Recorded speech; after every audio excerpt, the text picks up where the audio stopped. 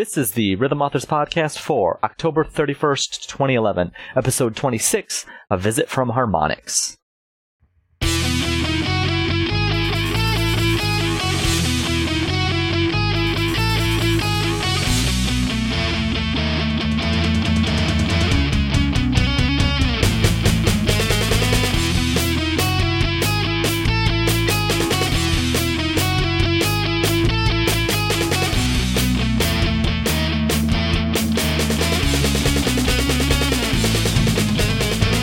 Welcome to another edition of the Rhythm Authors Podcast. As always, I'm your host, Mistaken, joined by my co-host, Sound Defense. Hi, Internet. I am really excited today because for the first time in a long time, I've actually had something to say right here when I'm pointed at. And that makes me very happy. What are you going to say? That. Oh, great. Fantastic. I feel like I wasted business guns by pointing at you earlier. Today's guest are kind of a big deal, Sound Defense. Yeah, you've probably heard of these people at some point. Maybe. You know? I'm just gonna let them introduce themselves. How about that? Okay. Which one of you wants to start? Hi, I'm Nord, also known as the Overnord, also known as Mr. Game, also known as Matthew Nordhaus, and I work at Harmonix as the Overlord of Rock Band Network. Hi, I'm Carolyn Van Esseltine, also known as HMX Lachesis, and I'm the minion of the Overnord. I tend to be the person you see running around on the RBN forums and sending you a lot of email. And somehow we have tricked them into coming on this podcast. I have no idea how we pulled this off, Sound Defense. It's a tremendous honor to be here. Hey, I've been hoping you would ask me since you first solicited guests, you know. Actually, I secretly also have been hoping that. I've been secretly hoping that was a joke and that you never wanted on. But it's like, on the one hand, it's really cool. On the other hand, it's absolutely terrifying. So, we put our pants on one leg at a time when we wear pants. Don't think about that too hard. But I actually I wanted to start by I had a couple comments on previous podcasts where I would listen to them because I've listened to all of them, and I just wanted to say, someday when I get on the podcast, I want to tell you this thing about previous stuff. Can I do that now? Absolutely. This is the part where I just edit everything down where you say, it's awesome! And then we move on. But yeah, continue. So it is actually, the podcast, your podcast is pretty awesome. I do enjoy listening to especially the news portion, because I always like hearing about how things that we see as newsworthy are perceived by the community, and that's important. Mm-hmm. But so I have two things. One was I think last week or 2 weeks ago, whenever the last podcast was, you made a joke about the seizure robots. Was this? You talked about Nintendo having rules about flashing lights causing epilepsy. Yeah, I think that was last episode with talking about venue authoring with Zeno Sharia, our main venue guy. Yeah, so I actually have a story about that. So when we were working on the Metal Track Pack for PS2, because the PS2 is not a tremendously powerful console, we had to do the venues as movies. And Nintendo, so it must have been for the Wii. I was wrong. It was for the Wii. Mm-hmm. But we did the venues just as playable movies, not as the full rendered 3D things that we normally do.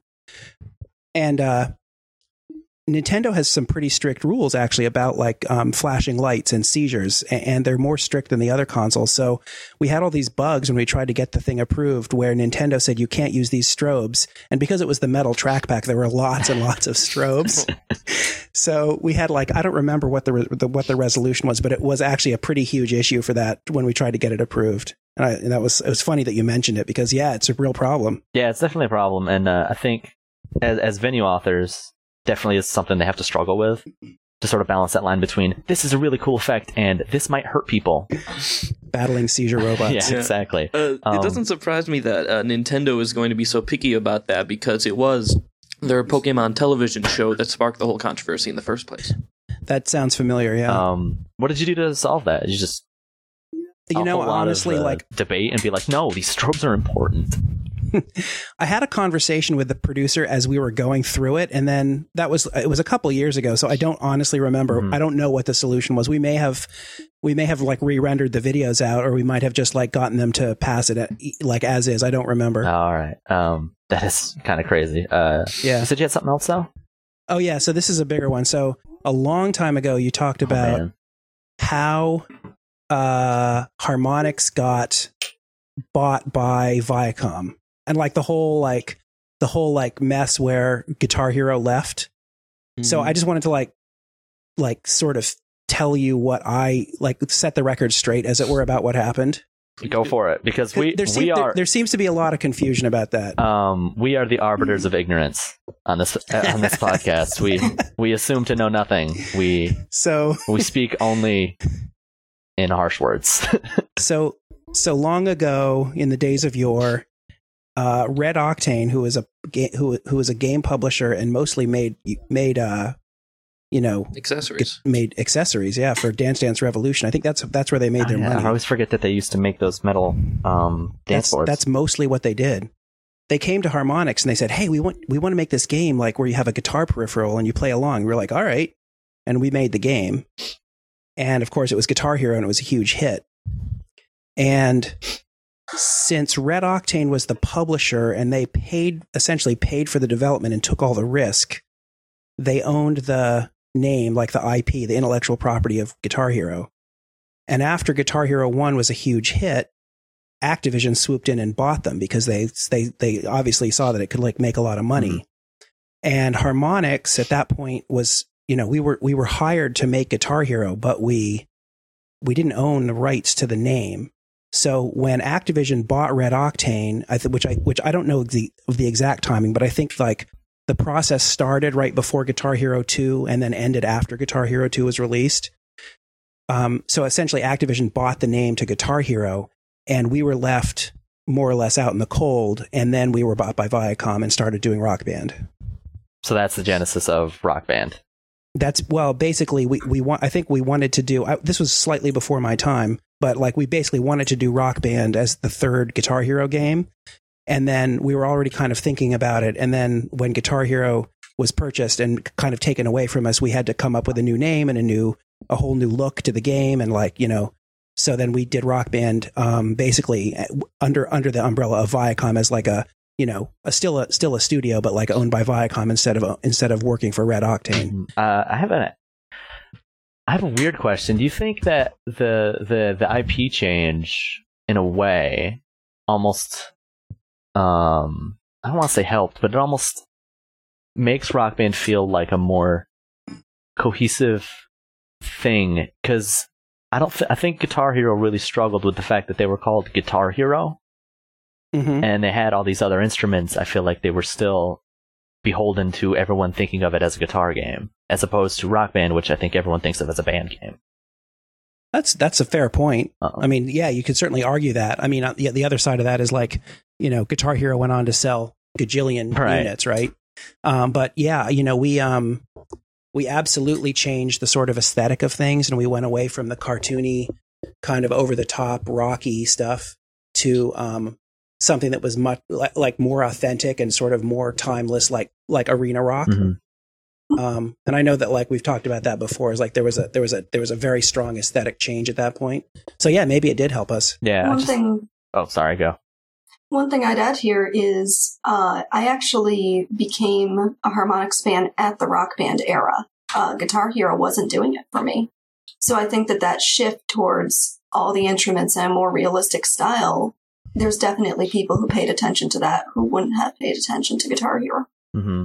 And I don't think that the vocalist or drumming community for Guitar Hero ever really took off the way that, at least amongst the hardcore. Yeah. At least amongst the hardcore, I don't think it really took off the way that it did for Rock Band. I mean... Yeah, the drumming in Rock Band's almost as big as the guitar playing. Yeah. Definitely. And I mean, that's where I cut my teeth in Rock Band, was on the drumming stuff, so maybe... Because it's clearly the most fun. Yes. Now, wait a minute. You will get zero argument out of the two co-hosts of this podcast, as we are both drummers. Speaking for the vocalists. Okay, go on. No. Sound Defense is also a vocalist, so he might back you up. Yeah, I do a little bit of everything, actually. I'm really, really getting into the keyboards, especially. I think that was one of my favorite additions in Rock Band 3. Mm-hmm. So I've got a boatload of questions. I don't know if you have a boatload of answers. But we got at least probably some. have like a dinghy of answers. A skiff. Yeah. But first, I want to really sort of get a feel for how you guys really wound up at Harmonix in the first place. I'm pretty sure Nord goes back pretty far if he's talking about working on talking about the history of Harmonix as they transitioned from Guitar Hero to Rock Band. But I am still interested in Genesis stories. So actually, I didn't. I came on right after Rock Band 1 was released. Oh, all right. So I wasn't around for the transition. I just have heard the story from internally so many times. I wanted to make sure. Oh, all right. It was out there in public. But so I worked at another game company in Andover, Mass. And then a friend of mine who was a programmer got a job at Harmonix, and she told me about a job at Harmonix that was like a design job that I wanted, and so I interviewed for it and got it in it was early 2008. Mm-hmm. So it was a design job. What were you responsible for designing? So I was actually hired to do RBN from day one. Like they actually created a position to like sort of be the project director and lead designer and producer, and all rolled into one for Rock Band Network. Wow. So that was what I did like when I started. This is why he's the Overnord. So it was like Rock Band Network was kind of my baby to like sort of, I mean, like my overlords had the vision of it, but I was responsible for kind of implementing it and making it what it is. Mm-hmm. So it's sort of like, so this is probably a big reason why your name is tied to the Rock Band Network so heavily, I feel. Yeah. And I mean, I was certainly I loved it. Like I was on, I was on the forums like practically 24 hours a day for the first year or so. Yeah.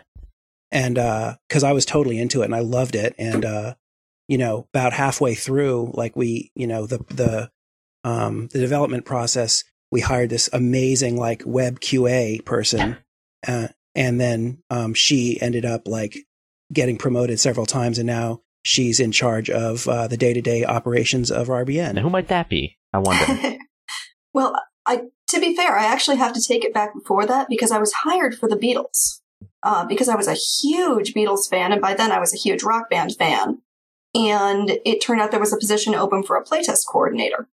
The problem was that position was only 6 weeks long. And I had completely fallen in love with Harmonix, and I never wanted to work anywhere else. And, I was very excited about any opportunities I had to stick around. And so I found out about this web QA position, and, well, then basically like Nord just described. But And then you sort of shifted from web QA into this Rock Band Network role? Completely. Well, because she's totally awesome, and that's the reason she stuck around in Harmonix. Is there were a bunch of people working on web QA, but she's the only one who's still around. Now that we know sort of what got you to where you are, what are your current official roles at Harmonix, and what does a typical day in the life of Nord and Lachesis entail? Take it away, Nord. So my official title is project director. And I'm working on a secret project that I can't tell you about. And I like have a little bit of oversight over RBN, but it's mostly just like sort of high level stuff, and Carolyn takes care of the rest. Mm-hmm. And really what my day mostly entails of these days is sending a lot of emails, sitting in a lot of meetings, and playing the thing that I'm working on, which I can't tell you about. Right. Obviously. But it's going to be awesome. Just like everything else Harmonix makes, of course. Thank you. Lachesis? Let's see. At this point, I'm an associate producer on the digital publishing team, which I still tend to put RBN in front of my title a lot because it makes me happy to do so. My typical day is about, call it a third to a half working on the RBN and about half working on specifically Sony. Every DLC pack that comes out on Sony is going through my hands first. I do all the submissions for it. But my day starts with screening every song in quarantine, checking for rights approvals, reading the forums, both on creators.rockband.com and rockband.com. Just seeing what's going on with the community. I'm always on Twitter. The RBN hashtag is like popping up on my desktop every time it goes off. Really just trying to keep an eye on what the community needs and what's going on. So Rock Band Network's been alive for over a year now. Probably about a year and a half, right? It was February 2010 when we launched, right? Yeah, Sounds I guess about. so. It was February, Yeah. March. I can't. Yeah, So it's like a year and a half. Sound Defense and I got hired on January. Yeah, that's pretty about right. What are the Rock Band Network nightmares that terrify you? Like, wake up and then like, oh my god, someone submitted the song and then like it went through, but I don't know why it went through, or like, I don't really have them anymore. Like, we had a lot of fears at the very beginning that things were going to go off the rails, and like, it largely just hasn't happened. So, I mean, I always feel bad when the site goes down or we have server issues or, and you guys can't get stuff through, but I don't really have nightmares about it anymore at all. Mm-hmm. I have to second that. Like, what I was really worried about at first, at the point when I started taking over the screening of songs before they got approved, I was really worried that, there'd be some obscure song I didn't know about and it would go through and we'd find out it was plagiarized or stolen. And so that kind of thing worried me a lot. Or, that there'd be some kind of legal explosion, but it really hasn't happened. The community's really solid. And, in some ways, I know you guys have my back as much as I have yours. Mm-hmm. So All right. that's good to hear that, the community is in a position where they're not stressing you out over nightmare scenarios. No. Well, Ozone Entertainment is a special case, but I had to say that because he'll be listening for it. Ozone stresses everyone out. It's fine. Do you fear the day that Rock Band Network, that is coming soon, that Rock Band Network is going to have more songs than standard DLC in Rock Band? Heck no. No, I think it's awesome. That's going to be great. What makes it so great, though? Because go ahead, Nord. No, you go ahead. Because I really believe in user-generated content. I really believe in it's just such solid proof that there's this community with this amazing dedication to putting music out through this game. And so many of you are artists in your own right, and you've really made this yours. And it's incredible to look at the volume and quality of content that's been produced. Mm-hmm. When, I guess Nord can answer this one. When Rock Band Network was starting, do you think that it would really, did you expect it to catch up to standard DLC numbers so quickly? I feel like it's really sort of exploded. We actually didn't know, like, that was one of the big unknowns about like what was happening, because when we first started this project was sort of during the ascendancy of like the whole rhythm game genre, and like we were looking at like kind of potentially unlimited sort of like, vistas of like expansion. And so there was like this scenario where, after a year we had like 50,000 songs. Seriously, like we were considering like, what do we have to do and how many people do we have to hire in order to like make this thing happen? So I think if the popularity of the genre had continued the way it did in like 2008 and early 2009, we would have been looking at a kind of a different scenario than we did now. So I actually think that like this was like our middle case, was like, the output of it is like slightly more than our regular DLC. So I think it's super impressive when you consider how many man hours of work it takes to do each of those songs.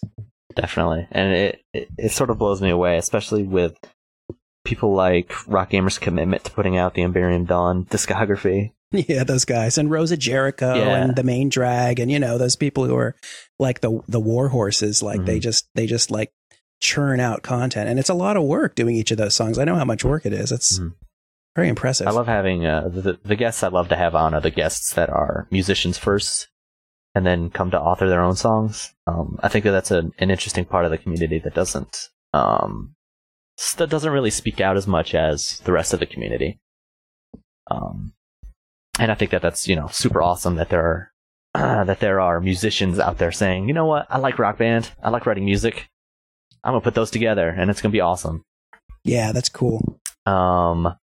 Recently, maybe it's just me, but I feel like a lot of Rock Band Network content has sort of shifted into a less serious zone in many ways. There's been a lot of jokey songs being put, novelty songs, a lot of maybe songs written purely to be difficult for the hardcore people.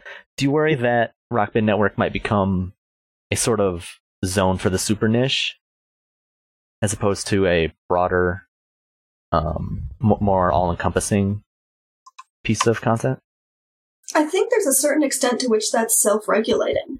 I mean, there are certainly people who want to put out some exceedingly strange pieces of content. And yes, I totally am thinking of Pondifior right now. Just to put them out. And, that's okay. I think the market is kind of self-regulating in that regard. The players will buy what they want to buy. Some of their decisions really surprise me, but that's what user-generated content is about. Mm-hmm. So I think actually it serves the exact sort of niche, not niche even. It's sort of the exact same. The vision that we had for RBN in the beginning was like upload all the songs, just make it happen and let the market sort it out. If people want to listen to Toast, then they should be able to play that because it's never going to get through DLC. So I totally embrace that, and I think there's enough in air quotes real songs that I'm not worried that it's going to be overwhelmed by the novelty ones. You look at our release list any week and there's 10 or 15 serious verse chorus metal songs and rock songs and indie songs, and there's a couple of novelty ones. So I actually think it's exactly the right thing for RBN to do is to have all those people who want to do silly things just go ahead and do them. Mm-hmm. That makes sense. Do you think that that there's a perception among certain communities that Rock Band Network is a den of the hardcore, the den of super difficult metal songs and then nothing else? Even though we do have bands like Rose of Jericho, do you think that those bands maybe don't get the exposure they deserve sometimes?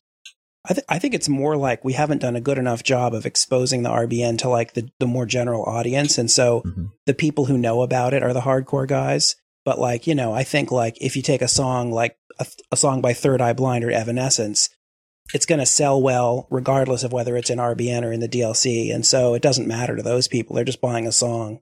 Mm-hmm. I think it's more it's self-selecting for the people who tend to talk about RBN or the hardcore ones, because they're the ones who are posting on the forum every day and checking out the releases, sort of hitting F5 obsessively until they find what the new song that just got through peer review is. Mm-hmm. That makes sense. Soundfence, you want to go over your questions? Sure, I'll go ahead and speak up for the first time in 10 minutes. No, I do this a lot during the interviews. I don't know why, but anyway, my question is: I managed to come up with a couple of questions. I was very proud. It took him weeks, though. Just so you know, it did. It was a labor of love. But the Rock Band Network community, they've sort of, over the course of the last year and a half or so, come together and come to a consensus on a few sort of standards of Rock Band Network authoring of their own that sort of help regulate how these songs are charted and such. So I was wondering if these Rock Band Network community standards have had any effect on the authoring standards at Harmonix proper for their official DLC. I don't know. Lachesis might be able to correct me. I can't think of one. I think there's been a couple cases where you guys have found bugs or odd behaviors in our authoring system that we went back to our authoring team and they're like, oh yeah, that is a problem. Yeah, we'll have to watch out for that. But I can't think of a standard that went from RBN to DLC. Not an authoring standard, but there have been times when RBN songs and community decisions about the rating and what is acceptable and is not acceptable in Rock Band, those have actually come up in official DLC discussions about, can we say this? Are we going to censor this? What is going to make sense with the community? Okay. So we are having an effect, just not the specific one that I mentioned. Right. All right. Cool. I feel good now. I feel like I have made a difference in the world. My presence has been felt. Anyway, my other question, all two of my questions here. Do you think that requiring an XNA subscription of authors and playtesters helps or hinders the RBN community as a whole? I think it's an absolute necessity. I just wish the bar wasn't quite so high. I would be happy if it was $19 instead of $99. but I think there has to be something like to keep serious people, like to keep basically the unwashed masses from just like flooding the place. Because honestly, like if there's no barrier at all, we're going to get like all kinds of griefing and stuff, right? Mm-hmm. But even putting up like $20 would, I think, be a good hurdle to like get people who are serious about it to join. And I think we'd probably have like more people contributing if that was the case. But sadly, that's out of our hands. That's a Microsoft decision. Mm-hmm. Okay. I can agree with that. I do some work over at crack.com, a comedy website, and they're open to pretty much anybody in the world to come and write for them. And so if you look at the proposed articles, like 90% of them are just, stuff we would not touch with a 10-foot pole. No offense, but yeah, I think that is a good idea to, have some sort of way of weeding out people who are only like semi-serious. So that's good to know. Mm-hmm. It is a good way to sort of, I guess I don't know if it's a good way, but it is a way to separate the serious people from the I don't want to say less serious people, but just the people who are not really putting effort into it. At least I think that way. I think you can say they're less serious. Well, I mean, I don't want to say that like, oh, you have to be super serious to be an author, though. There needs to be some standard there, but because if that was the case, we're splitting hairs. If that was the case, we should not be authors. No, but I think there are people who like take the sort of quality control on the song very seriously, and there are those who don't. Mm-hmm. That's a big distinction. I mean, even with the payment, like there's definitely some people who just don't pay the same attention to like the final product. Mm-hmm. I've also garnered a handful of questions from the creators community. I put the call out there on a couple of forums, and as it turns out, Creators was the only forum that actually gave me good questions. Excellent. I want to ask some of these. Wait, did you say you wanted to ask some of these? Yeah. He wants to talk more. I want my voice heard on this momentous podcast. Well, just mark the ones that you want to do while I'm doing the next question, then. Oh, okay. Oh, wait, no, you can't because it's view only. Yeah, it's not. Just throw me random stuff. I don't care. Let's just go back and forth, all right? Okay, sure. So the first question comes from AGL Studios, and they had a question I thought was interesting. Are there any plans to make the peer review process easier for non-English songs because of the lack of bilingual testers? This is unfortunately largely on Microsoft and their peer review process. Although honestly, like I'm not sure what we would do. Like we need to have someone who reviews the languages, like the lyrics and stuff, to make sure they're not, profanity or inappropriate, and to make sure that the lyrics match the sung lyrics in the song. So I don't know what we would do. Like, you only need a couple of people out of the total of 6 reviews. I think you only need 2 people to review the lyrics and the language. So I understand that it's a little bit harder, but how can we get around the requirement that like someone knows the language that the singer is singing in order to approve the song? Mm-hmm. I guess, and machine translation isn't always the best, obviously. Mm-hmm. Yeah, and especially for lyrics where you have like, words that aren't really words or words that are run together and all kinds of stuff like that. Yeah, and then colloquialisms and stuff like that. Yeah. Yeah, it's tough, but I wanted to bring it up almost to point out that like how difficult it kind of is on creators to pass a song of a different language, because you do require those two tests by bilingual speakers, and that's very hard to come by sometimes. I wish the community was a little bigger, and then I don't think we'd have the same problem. So if anyone's out there and is bilingual and wants to test stuff, you will be in high demand if you buy an XNA account. Indeed. You will be popular. Yeah. I know there was a Spanish-specific review group going on for a while, and it, just speaking to the creators community, why did it stop? Start it back up. That's a good point. It's on offense. This touched on what Nord brought up earlier. Arcanon, I don't know how to pronounce your name. Are there any plans to increase the exposure of the Rock Band Network to the general public and or to the music industry? And I guess he has a follow-up question. We'll get to that. The follow-up question was actually added by me. Oh, was it? Yeah. Okay. I'll ask that in a minute. So we do actually a lot of outreach to artists. especially when we have like higher profile artists as far as, label signed artists and stuff. I know like Victory's been putting a bunch of stuff through recently. And, the way that we structured the RBN versus the DLC is that we tend to rely on the artist or the label to publicize the RBN stuff. And even on the DLC side, like we do some publicization. What is the word I'm looking for? Publishing? Publicity? We do some publicity. we do. That's a we word. Yeah, that is a word. We do publicity, but it's we have stuff every week, and we have a team to do that.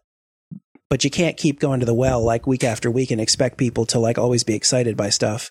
So on the RBN side, really, it's up to the artist and the label to like push that. And I think we've done a decent job of exposing the RBN within Rock Band, for example, and on the website, because it basically has equal standing with all the other songs in the library. Mm-hmm. I agree. I really enjoy how when you go into Rock Band 3's music store, it's like Rock Band Network. It's like it's right here. Like the suggested songs on the side. It's like equal. It's almost always Rock Band Network suggested too. Well, because there's more of them released every day, I think, mm-hmm. and also like when you browse, the first choice is browse all the songs. It's not like browse just the DLC. Right. Absolutely. I did have one question though, and I don't know if you can answer it for me, but I was a bit curious why. So in Rock Band 2, when you did Rock Band Network, looked at Rock Band Network songs in the store, it listed the author. It said, this song was authored by Rock Gamer. This song was authored by Rhythm Authors. In Rock Band 3, the only way to see the author is by literally searching by author.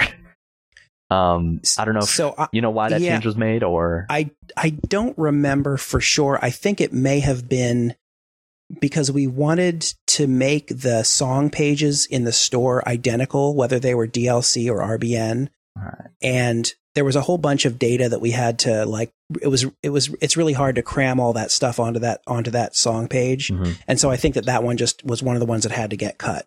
That makes sense. Additional follow-up question: when do I get to see details put up on songs? When do you get to see details? Oh, you mean like the details that you put in the notes field when you submit them? We'll add that to our patch list for Rock Band. Awesome. Donovan, you take the next one because I did the... Sure. When you're trying to determine what Rock Band Network songs to bring over to PlayStation 3, do you ever factor in any external hype from unofficial websites like Rock Band-Aid? Ooh, I know the answer to this one. Oh, please answer it. The answer is that, yes, there's a certain degree of what is Rock Band-Aid saying, but there's a certain degree of what's going on in the community. We use a lot of factors. There's, of course, sales matter, but there's also things like, the PS3 audience has really been giving us a pretty strong message that they don't want 4 metal songs a week. We're listening. So, yes, if we hear the community saying very clearly, hey, we're playing on PS3, we want to see song X, sure, we're going to pay attention to that. I'm not exactly, pinning Bronte's personal list up to the wall, but I'm paying attention. Mm-hmm. And then... that's a lie. She has the list on the wall. I've seen it. Hush! You're giving away my secrets. I love seeing the level of community involvement that Harmonix has. Mm-hmm. And I think... without being like, just kissing you guys is like, we love having a community like you. Man. Like it's like kind of the best thing there is. I mean, having like being a developer and like making something and then watching people enjoy it is like the best thing in the world. Totally agree with that. I just got distracted by the fact I'm going to have to censor the Nord on this podcast. Yeah. Quick, look at the timestamp. Oh God, no, just find it. It doesn't matter. This is the part where I'm not organized at all. Jeff Webster, guy from Single White Infidel, asks, so are you able to talk about why the shift to requiring blue and orange notes on easy and medium was made? So I have been allowed to say that we are not allowed to talk about that. All right. However, I'll take this moment to say that the latest Single White Infidel release, For God or Country, is pretty awesome. So that should make him happy, even if his question didn't get answered. Yes, and just like every other Single White Infidel song, it is awesome. Sound Defense, go. Yeah. We mentioned this earlier as well. We're all over the place. Rock Band Network, there's, been all sorts of songs that sort of bend the traditional authoring rules a little bit. It's something that Harmonix has, emphasized and like before. Okay, I guess I answered the question myself. Darn it. Okay, the questions there were 3 of them. How do you feel about such experimentation? Are there any examples that you particularly like, and are there any examples that you think went a little bit too far in the direction of crazy? So I have an answer to that, but maybe Lachesis wants to go first. In general, we support experimentation. Look back to the whole question about whether or not you could sing the notes for jazz. There are a lot of examples. I can think of one situation that I personally thought went too far, but, I'm going to let Nord talk now. So I love the experimental songs, and I honestly think that, you guys haven't gone quite far enough. I think seriously, I think there are. Is there more ground to cover? Well, there was a web producer that had an idea early on, which I thought was hilarious, and I don't know if it would get through peer review, but the idea was that it was like a mini game where you would you would have to hit the drum notes, let's say, or something in time with something else that was going on screen. So if, let's say you're on the bridge of the Enterprise, and you have to go fix the phaser, and you have to you have to hit the red notes in time with the phaser, or something ridiculous like that. Or, vocal scales, you need to practice your vocal scales. Here's a song that is just all the scales and all the major keys or something. So the examples of experimentation that I love are Footloose and Fancy Free is the obvious one, which it came out. And I know there was a big debate, but I was absolutely on the side of allowing it. And I kind of went to bat for that, within Harmonix, and people backed me up. Mm-hmm. There was an example of some songs that I don't know if you guys did them, or maybe it was Rock Gamer, the Bang on a Can songs where there was no overdrive. I think Fairwood. I'm pretty sure that was Fairwood. Okay. I thought they were Rock Gamer. Maybe they're Fairwood. I'm thinking of Rockapella. Yeah. Don't listen to me. So I forgot about the Rockapella songs. Rockapella was great. That was great, yeah. The no overdrive songs caused another giant debate within Harmonix, because we were working on Rock Band 3, and the songs with no overdrive kind of broke some of the road challenges, but we ended up allowing them, mm-hmm. Even though you could potentially play them in the road challenge and get no score. Yeah, that's why there was that very cryptic, no, you can't do that. Yes, you can do that with no explanation.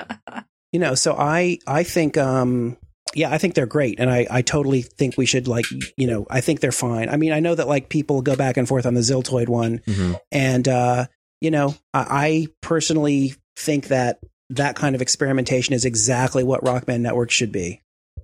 That makes sense. Are there any favorite examples, Lachesis, that you can think of that Nord didn't mention?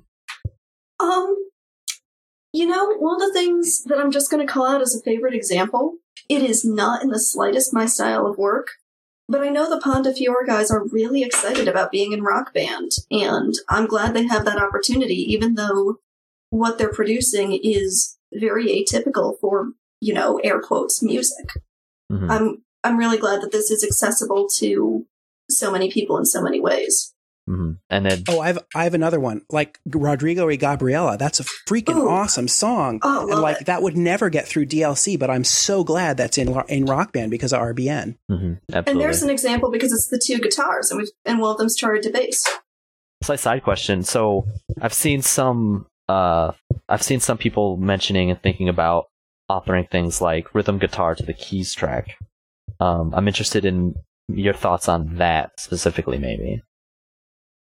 Just because it is another step in this direction of experimentation, and I don't know.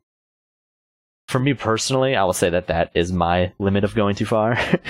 But I'm interested to see what your opinions are on that as well. I don't have an overt objection to it as long as it's done well. I think there are probably some actual sort of mechanical issues with because you're expecting to be playing it on a keyboard, but you're going to be charting guitar, which has a kind of a different fingering structure mm-hmm. and strumming structure. So there might be weirdness there.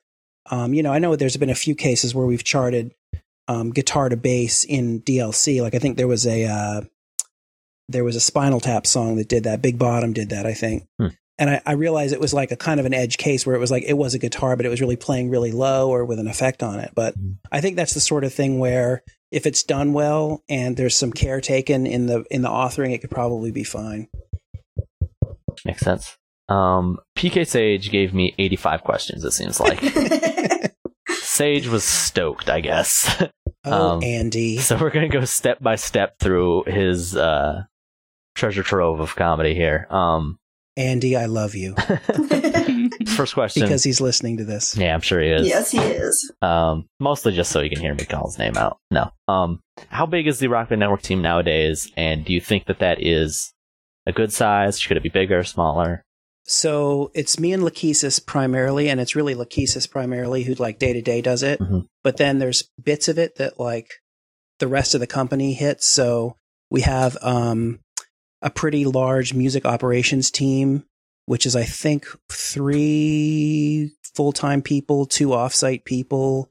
We have an accountant who's dedicated to paying stuff to people, not for RBN, but for the company. So like there's like parts of all of them that work on RBN off and on. So it's hard to tell like exactly how many it is, but there's a lot of people at Harmonix who are working on music. I'll also wind up asking for help from the server or net guys when something goes wrong. Or the authoring team, right? Yeah, the audio QA and the authors have both helped me from time to time when, someone will send me an email and be like, there's a problem with this song, but I'm just not familiar enough with, for example, the difference between expert and hard keys to point at it and say, yes, that was definitely wrong. So I'll call someone in to help and sort out exactly what that problem was. The guys at Microsoft, too, are also providing some support, which we really appreciate. And then as far as like too big or not big enough, like, whenever you work in game development, you're always fighting for resources. And so it always feels like it's not big enough because, we can spend time on, RBN, or we can spend time on the next great game that we're working on. And so, there's always that like tug of war between different people at Harmonix, like all trying to do great stuff. And so it always feels like you never have enough resources to do what you really want. Yeah. Ideas are free and manpower is not. That's pretty much it. Yeah. Yeah.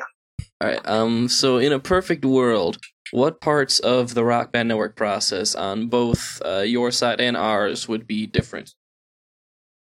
Everyone would fill out their consent forms flawlessly the first time.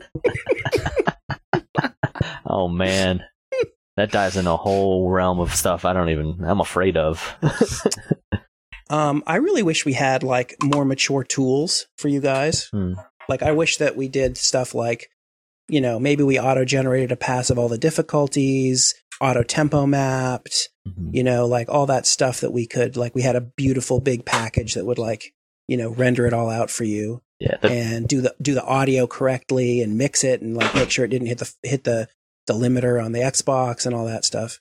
That stuff I was just gonna say that stuff would be awesome. And we could spend years working on that software. Yeah, exactly. The two things that always sort of feel missing to me is always a way to view. Like, I guess it's kind of silly since you don't really need a way to view pro keys because it's just notes.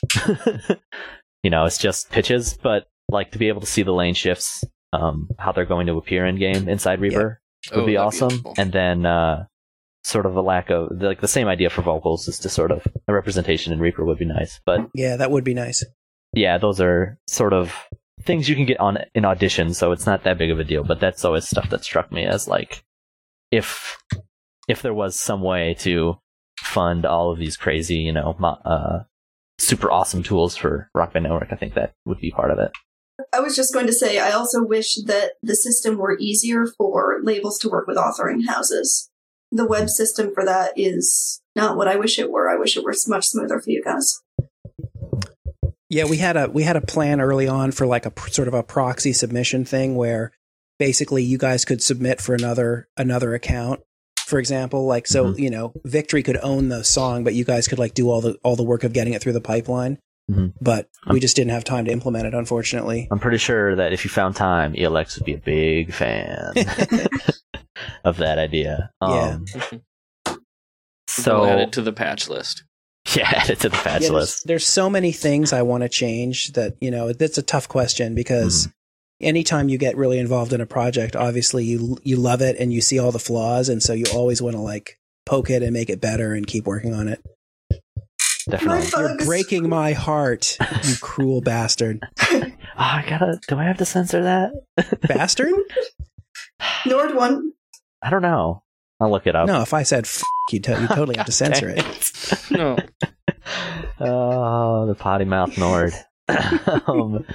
What is the recent attitude at Harmonix been towards the Rock Band Network? Has it changed at all? Are people like still way into the idea? Are they looking at that and going like, wow, that's really cool? Or are they just sort of letting it exist on its own? Oh, I think they're totally backing it. I mean, it hasn't changed really at all. It's always been seen as like this sort of a beautiful complement to the DLC pipeline. Like, I think, it's like it chugs along and it like produces great songs, and the music guys are super happy to have like this stuff to add to the platform. So it's great. I'll also add, I don't think that there's a musician at Harmonix who forgets that, if they want to take the time to be in Rock Band, they can be in Rock Band, and that's pretty magical for them. I had one of our Pro Keys guys show up in my office 2 days ago and ask me about the process, and I was, let me tell you all about it. That is pretty awesome. It's always easy to forget sometimes how many musicians work at Harmonix. All of them. Yeah. Yeah. I want to say that, something like a third of the company plays an instrument, something like a fourth is in a performing band. My numbers may be off. This is just a wild guess, and I think it might be higher than that. Yeah, I believe that. Sound Offense, you want to do the next question? Next, see here. What's the one thing that most people don't seem to know about the RBN that you wish they did? It's not just metal. Thank you. I will second that personally. I think this is a little, I don't know if this is exactly answering the question, but I think it's hilarious that like you guys are sort of recapitulating all the issues we had early on, like trying to get artists into the game. It was like, oh man, like it's really hard to get people to sign the documents. And then it's like, oh man, I can't get them to send me the stems. And then I hear like, oh, these stems suck. Like I can't mix this and make it sound good. And then it's like, oh, mixing is really hard, And then it's like, oh, the publisher pulled the approvals. Oh, so man. it's kind of funny seeing that, like that was the arc. I mean, like it's almost like watching a bunch of mini Harmonixes. It's actually just like watching Harmonix. That's all that stuff we went through like early on in Guitar Hero, like trying to make things happen, and all the like roadblocks we hit, and all the like pain and angst is being reproduced again. So, I mean, maybe like the thing I want them to know is it's really hard to get a song done, all the way done. Yeah. It's a lot of work. Yeah, it doesn't seem as hard as it is.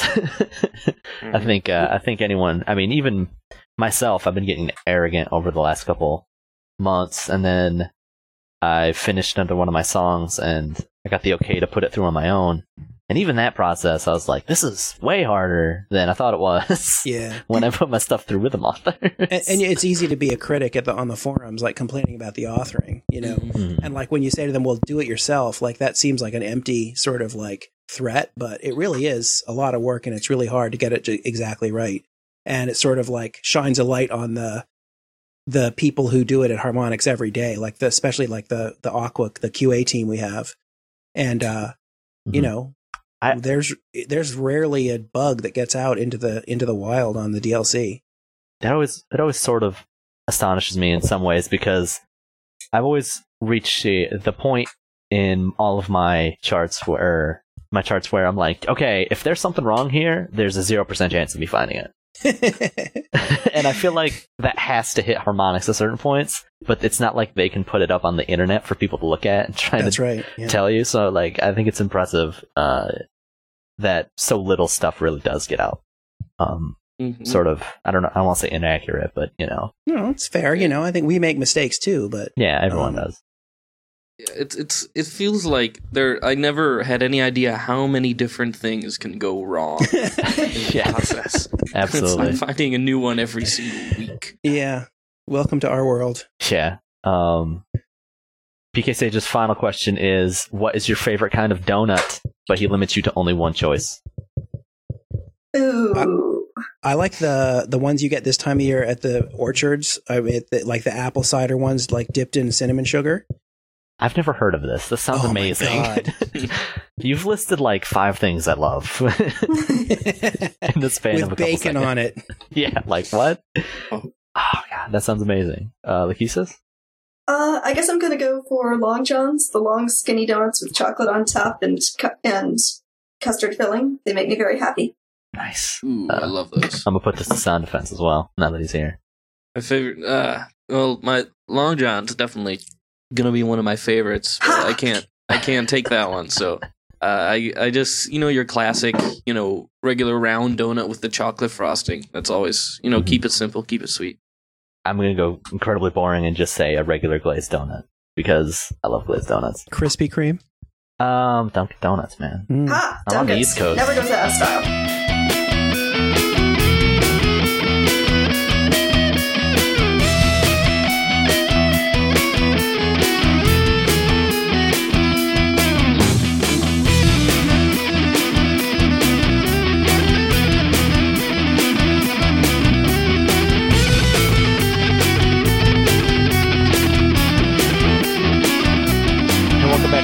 This week we have 2 songs that are actually still, I think they're both in peer review sound defense. Yeah, I believe they are still trying to make their way to the store. But we are recording this super early, so we wanted to give Nord and Lakeisha a chance to talk about some songy stuff. So what is our first song this week? Our first song is by a group called The Wrong Side of Dawn, I think. Yes, Wrong Side of Dawn. This is called The Grinder Scale.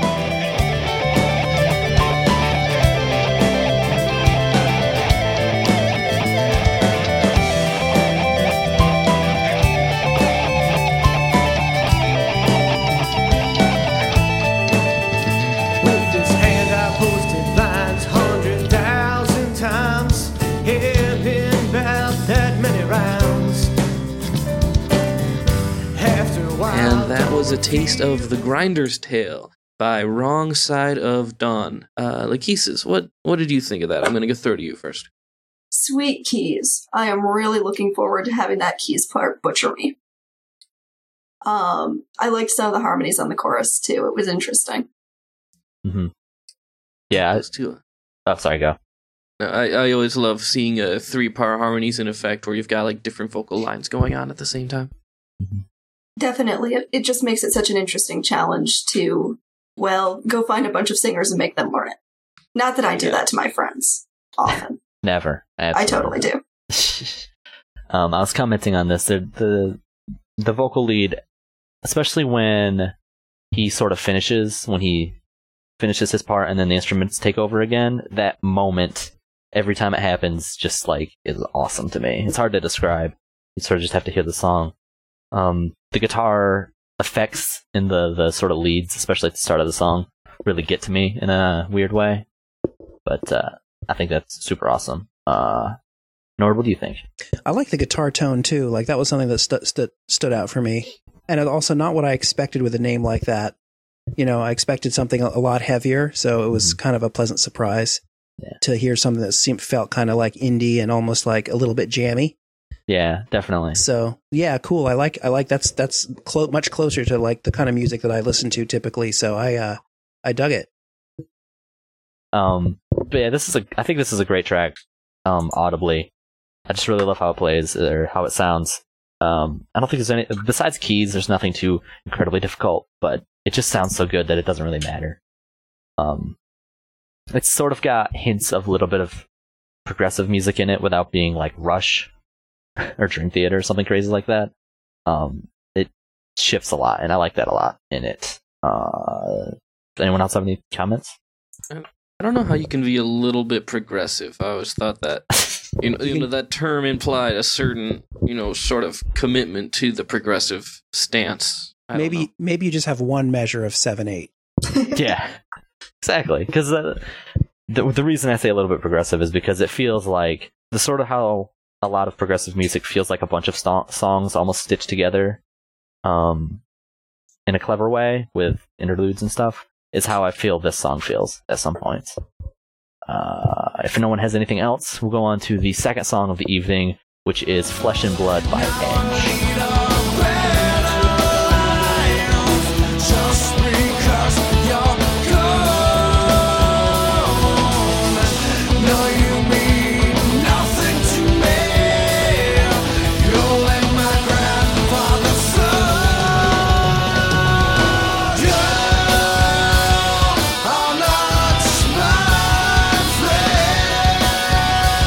A taste of Flesh and Blood by Edge. Nord, what do you think about that drum track? Yeah, so I couldn't pass that. It's kind of crazy. Like it almost reminds me of a jazz drummer who doesn't play the same thing twice. Like no measure matches any other measure in the song. Mm-hmm. And it's interesting because you listen to it and it sounds like he's keeping a pretty straight beat, but when you watch the chart, it's all over the place. Mm-hmm. It's kind of funny. So this went up as Nightmare Tier, and I was like, what? I was like, this should be Final Tier. But when you listen to the song, it does not sound anything special at all. But what the drummer does is he has these very complex patterns of ghost snares and specifically ghost kicks throughout the entire thing. So he has this weird polyrhythm of the kicks going almost constantly, but you can't hear most of them. Unless you pull out just the drum stem. And to make my job as the author even better, it was all single stem. Oh wow. So even inside that stem, it was still incredibly hard to hear all the kicks.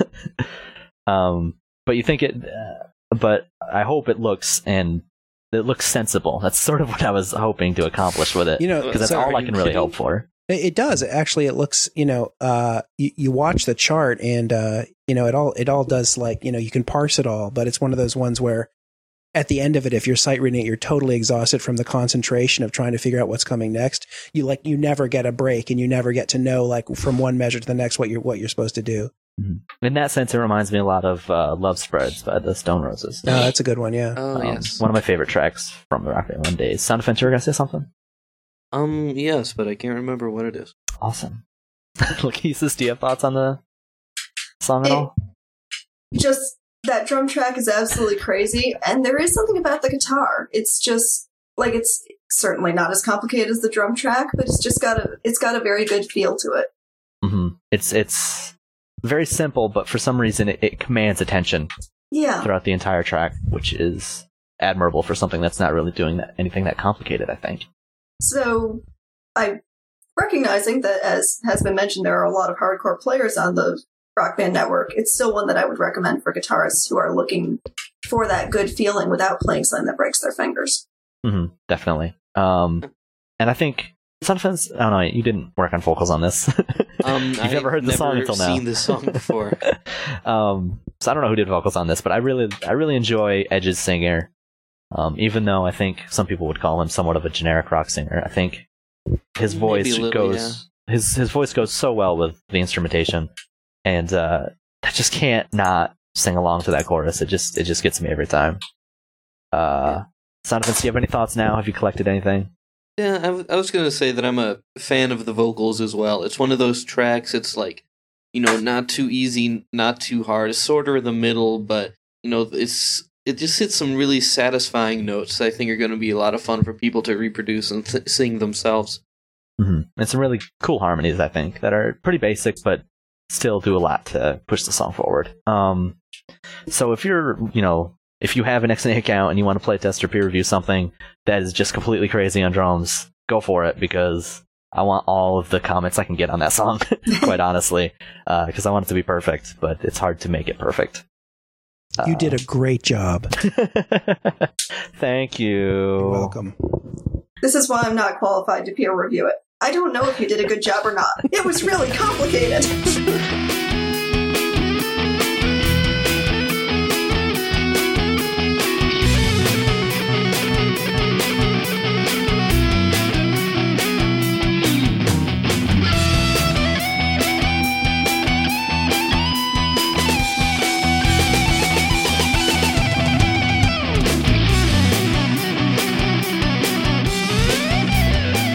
concludes another episode of the Rhythm Authors podcast. If you would like to know more about Rhythm Authors, you can go to rhythmauthors.com. You can follow us on Twitter at rhythmauthors, and you can subscribe to this podcast in iTunes. That is the best place to subscribe. Review us, rate us, give us all the stuff. We love stuff. If you want to know more about the Rock Band Network, you can go to rockbandnetwork.com or creators.rockband.com. Right, if you're interested in reading any of the stuff I put out because you've read the entire rest of the internet, you can check out my Twitter account at the Sound Defense. You can check out my YouTube videos at Sound Defense RB, and you can check out my various writings at cracked.com and nintendogal.com. And if you're interested in speaking with Harmonix, we do actually have a Facebook page at Rock Band Network.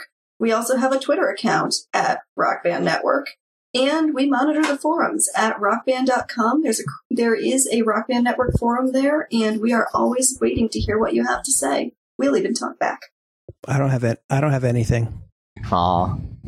Poor Nord. I don't use the internet whenever. I avoid the internet at all costs. That's probably for the better. Let's be fair. He actually just got an internet connection for this podcast. That's correct. Thank goodness. This is why you need web support.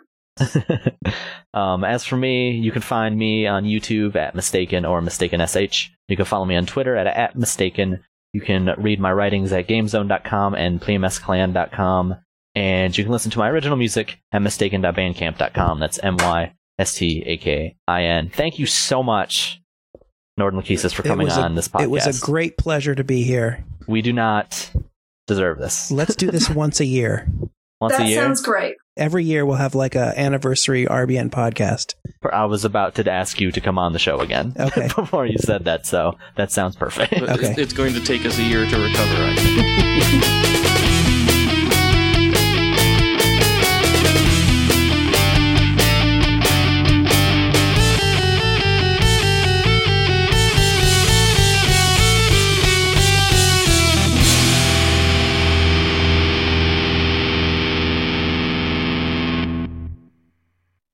So, Mistaken, before you get away, is there an album coming out? When?